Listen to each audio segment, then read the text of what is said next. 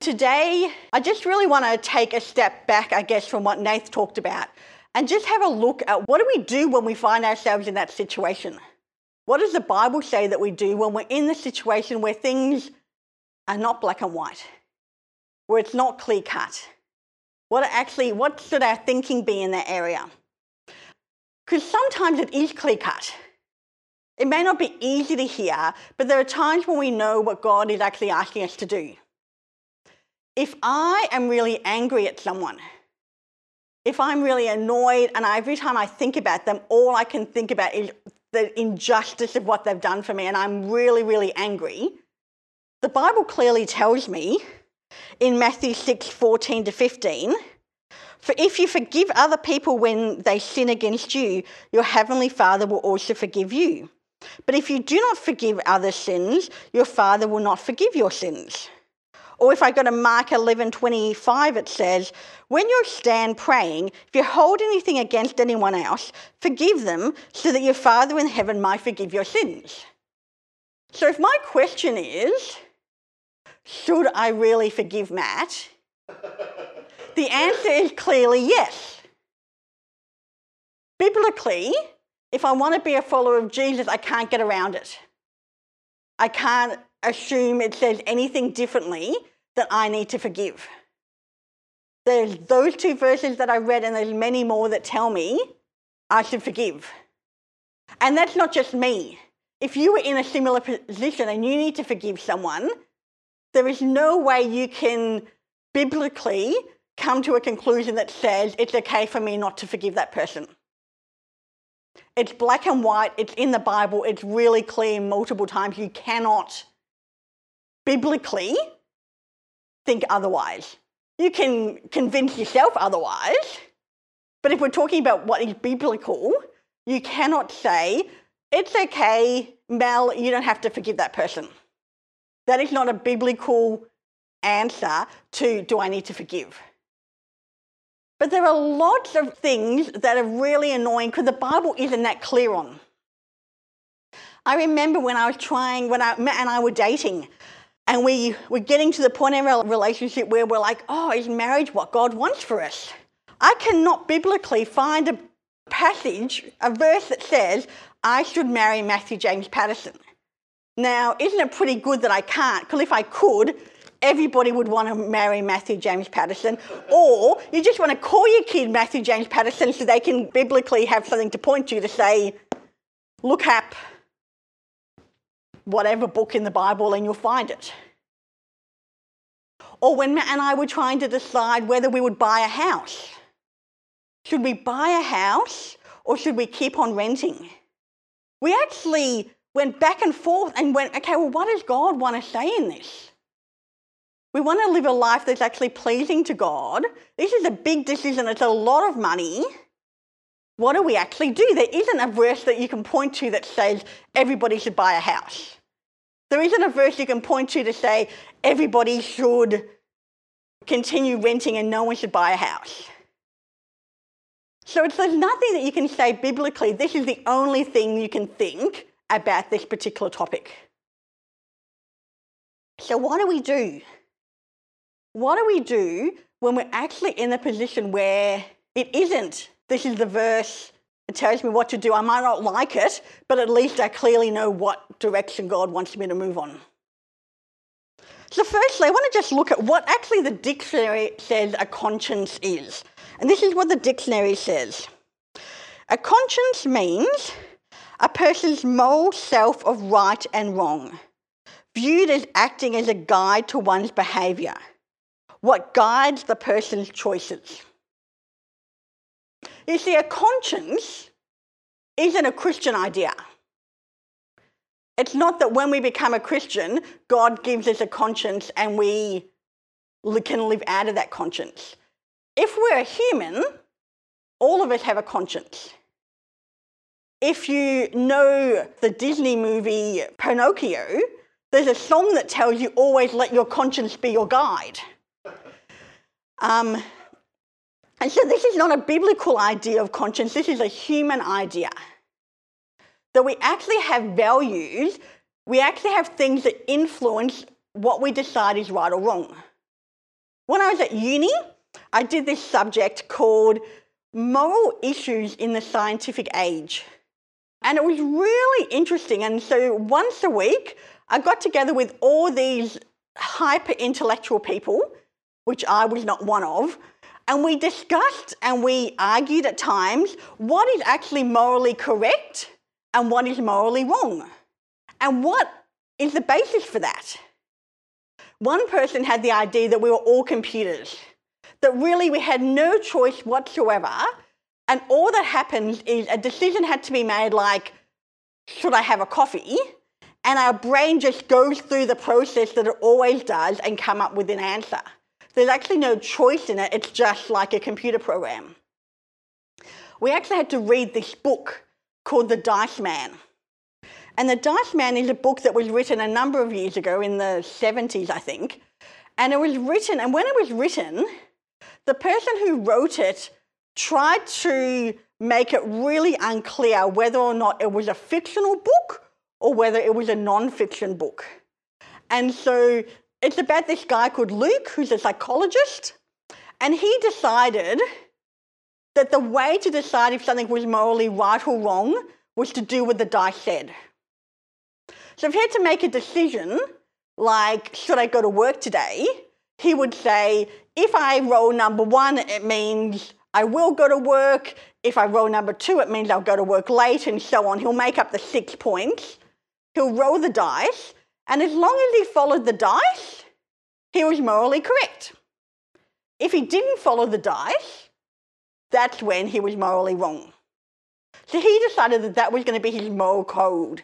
And in the book, he gets into all sorts of things. He sleeps with his neighbour, he kills someone, and there's all these things, and he still looks at it as being morally correct because the dice told him to do it.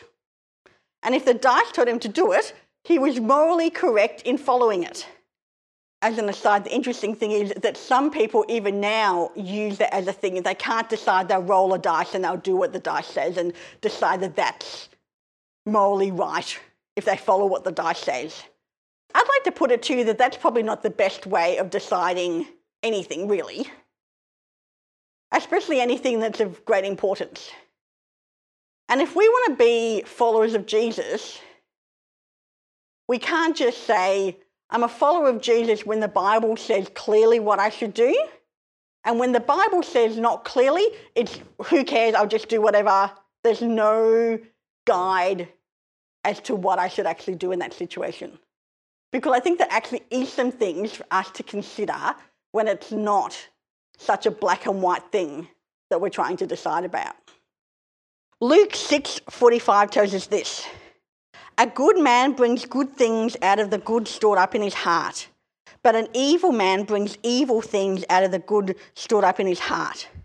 From out of the heart, the mouth speaks. So that clearly tells us that what actually is within us often is what we will speak and what will come out. It is Daniel's birthday. Happy birthday, Daniel. Haven't seen him this morning. He was asleep when we left this morning. Daniel turned 16 today. Pretty much most of Daniel's life, he hasn't been a fad follower in terms of always changing what he likes. But once he likes something, everybody knows he likes it. And so for quite a number of years, it was Star Wars. And it would be to the point where you could be having a conversation that had nothing to do with Star Wars whatsoever. You would say one innocent word and Daniel would be like, oh, that reminds me about this thing that happened in Star Wars, blah, blah, blah, blah, blah. At the moment, if you talk to Daniel about music, the only music he wants to talk about is U2. And so Matt was having a conversation just like 2 days ago and said, U2 will need to do this. And Daniel says, oh, we better ring them up in Ireland and see if they can come and do it. So Matt was saying U2 as in you and Catherine need to do this. And he took it as U2 the band. Not seriously, but that was the way his mind works. If you say anything about unbelievable, he will talk to you about Justin Briley, and he'll talk to you about William Lane Craig, because the thing that Daniel invests in is apologetics. If you want to talk about apologetics, Daniel is a great person to do it because he reads about it, he listens to podcasts about it, he goes to sleep listening to books about it. He fills his head with apologetics, like how to actually explain the Christian faith to people. And so that's what he's thinking about. Even when you're talking about gardening, he can make it about Justin Briley and Unbelievable, which is a podcast that he thinks is really cool, or he can make it about William Lane Craig or doing whatever, because that's what he is into. And so he can't help but think about U2 or whatever when it comes up, even if it's in the most unpredictable, completely out there ways. But that happens to us too.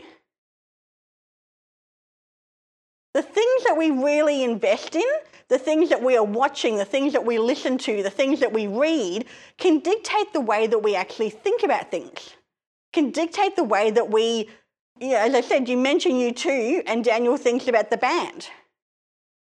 He can't not do that because it's part of who he is. So one of the first things I think we need to think about is what are we actually filling our minds and our lives with? Because the things that we fill our minds and lives with, as Luke tells us, is going to flow out of us. And so if we want to be biblical people, if we want to be people who follow Jesus, even when it's not clearly a yes or no answer from God, we need to have biblical principles in our lives. We need to have things that actually focus us. And it can't just be that one person that we love because of the way that they always talk. I think it can be really dangerous if you're only, even if they're a Christian person, if you are only listening to one podcast and that podcast and that person's opinion is the opinion that you repeat, I think that can be really dangerous. They may be brilliant, but I think the thing we want to repeat most is what the Bible actually tells us, what God is actually speaking, and what many people's ideas are into that space. If all we're doing is relying on one person, as great as they may be, and this is even me, if you're just quoting me, you're doing something really wrong.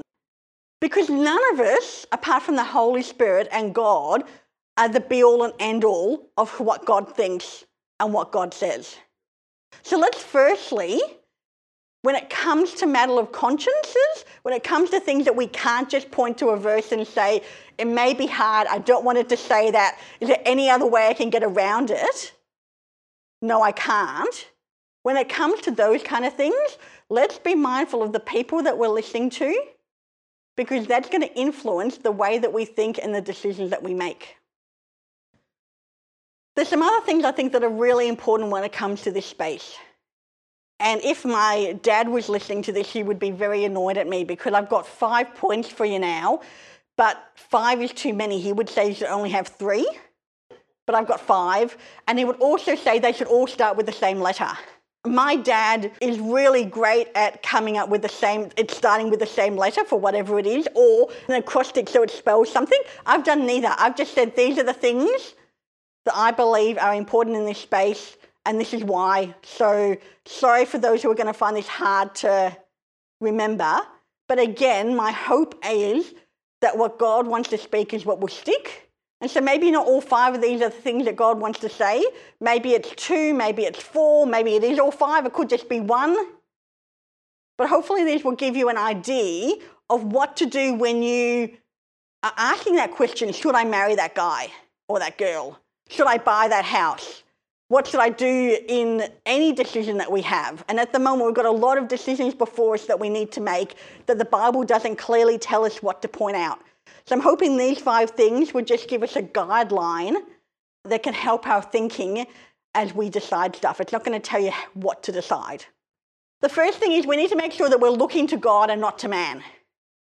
I've already mentioned this briefly, but if you want a Bible verse to back it up, Isaiah 2:22 tells us, stop trusting in me humans who have but a breath in their nostril. Why hold them in esteem? And I actually truly believe that that is a word that some of us need to hear.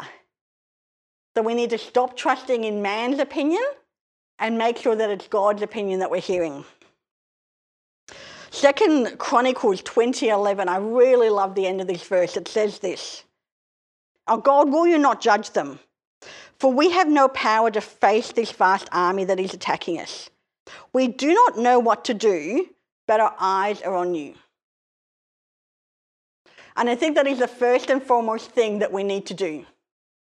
If we cannot biblically come up with the answer, the first thing we need to decide is, I do not know what to do, but my eyes, God, are still on you. I'm not going to go looking elsewhere. I'm going to look to you because you still have an answer, even though, annoyingly, you haven't written a chapter and verse for me. So the first thing is to make sure and to make a decision to look to God and not to man. The second thing is to remember the nature and character of God. God will never do anything that's outside his nature and his character. So knowing what God's character is, knowing his nature, means that if something is against that, we know that's not the decision we should be making. We sang a lot about the fact that God is good today. That is a character and a nature of God that we need to hold on to. He is a good God. Psalms tells us to taste and see that the Lord is good. In Romans 8:28 it says, "For we know in all things God works for the good of those who love him." Genesis 50:20 says, and this is Joseph speaking, "You intended to harm me, but God intended it for good, to accomplish what is being done, the saving of many lives." Remembering that God is good doesn't mean life will always go the way that we want it to. We spoke 2 weeks ago about the fact that following Jesus costs us. Doesn't always go the way that we plan. And you just need to look at Joseph's life, who said, God actually intended this for good, and no one would want his life. Gets chucked in a pit, ends up working for someone, gets accused of adultery, ends up in prison, ends up in prison longer because people forget about him. Like, it's not the life that you actually go, hey, God, you're such a good God. But that is still true of God's nature. And so knowing and remembering the nature of God helps us not only to give us hope, but it also makes us to go, okay, God's not going to say or ask me to do anything that's contrary to his nature and contrary to his character. So look to God, remember his nature and character. The third thing is to actually ask for wisdom. I don't know about you, but sometimes that can be the last thing that I do. Like, it can be so caught up worrying about what I should do and trying to decide and even look at the Bible and trying to work out what God is saying that I forget, ask for wisdom and it will be given to you. James 1:5 says, "If any of you lack wisdom, let him ask God, who gives generously to all without reproach, and it will be given to him." So when we don't know what to do, stopping and saying, God, I need your wisdom. And trust he's going to give it to you. You don't need to doubt. You can actually trust if we ask God for wisdom, he'll give it to us. Proverbs 2:6-8 says, "The Lord gives wisdom. From his mouth comes knowledge and understanding. He stores up wisdom for the upright. He is a shield for those who walk in integrity, guarding their path of justice and watching over all his saints." So ask God to give you wisdom and trust that he's given it to you. The fourth one is to seek peace. Sometimes when we don't know what to do, knowing do I feel peaceful about the conclusion I've come to is a really good guide that God is actually guiding you. John 14 tells us, "But the advocate, the Holy Spirit, who the Father will send in my name, will teach you all things and remind you of everything I have said. Peace I leave with you, my peace I give you. I do not give to you as the world gives, but do not let your heart be troubled and do not be afraid." The peace that God can give, the circumstances may not change, but God can actually give us a peace. And when we have a peace that passes understanding, as Proverbs tells us, when we have a peace that we know is beyond just, oh, things have changed and the circumstances are good, so now I feel peaceful, that's a really great sign that God is actually with us as we're taking the steps forward that we think he's asking us to. So remembering it's not about man, but it's about God. Remembering the character and the nature of God. Ask for wisdom. Seek peace. And then the very last one is trust that he's got you. Sometimes we get to a point where a decision has to be made. And we may not be 100% certain that we are correct in the decision we've come to, but we have no more time. We cannot put it off any longer. And sometimes a decision has to be made.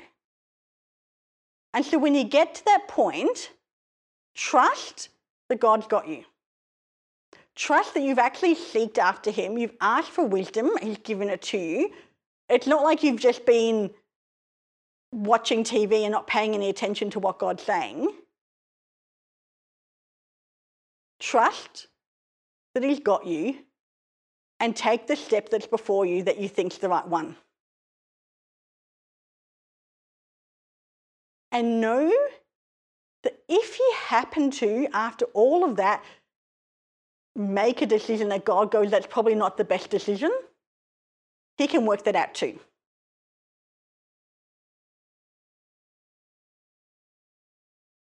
It is not a sin to make a decision that you think God is saying and to get it wrong. If you're ignoring God and not paying any attention to him and just doing your own thing, that's pretty much the definition of sin. The definition of sin is going your own way. The definition of sin is not, I've sought after the things of God, I'm not 100% sure, I've got no more time, I'm going to make a decision, and then make the best one that's in front of you. I don't know if I was 100% sure that I should have married Matt. I didn't get a word from heaven. I didn't get a dream. I didn't get anything that I could stand on and say, I should marry this person called Matthew James Patterson. But it turned out pretty well. It turned out very well. But I do also believe if I didn't marry Matt, it still would turn out okay. The things that God hasn't clearly told us in his word that we should be doing, we can actually take a step back, take a deep breath and actually say, I'm going to do the best I can with the knowledge and the wisdom God's given me. And then I'm going to take a step. If you have more time, feel free to take more time. But sometimes we don't have more time. Sometimes we have to make a decision. So know the character of God. Know he is good. Know he is loving. Make sure that we're listening to what God is saying and not what man is saying. Ask for wisdom and know if you've asked, he's given it to you. So you don't doubt that you don't have the wisdom of God. If you asked, he gives it to us. Seek peace. And you can even ask God, God, give me your peace in this situation. And then trust that he's got you. And do what is before you. I want to finish by reading a psalm. And this is Psalm 121. And I just want you just to close your eyes as I read this psalm. You don't have to, but just concentrate on the words. And remember that this is truth. I lift my eyes to the mountains. Where does my help come from? My help comes from the Lord, the maker of heaven and earth. He will not let your foot slip.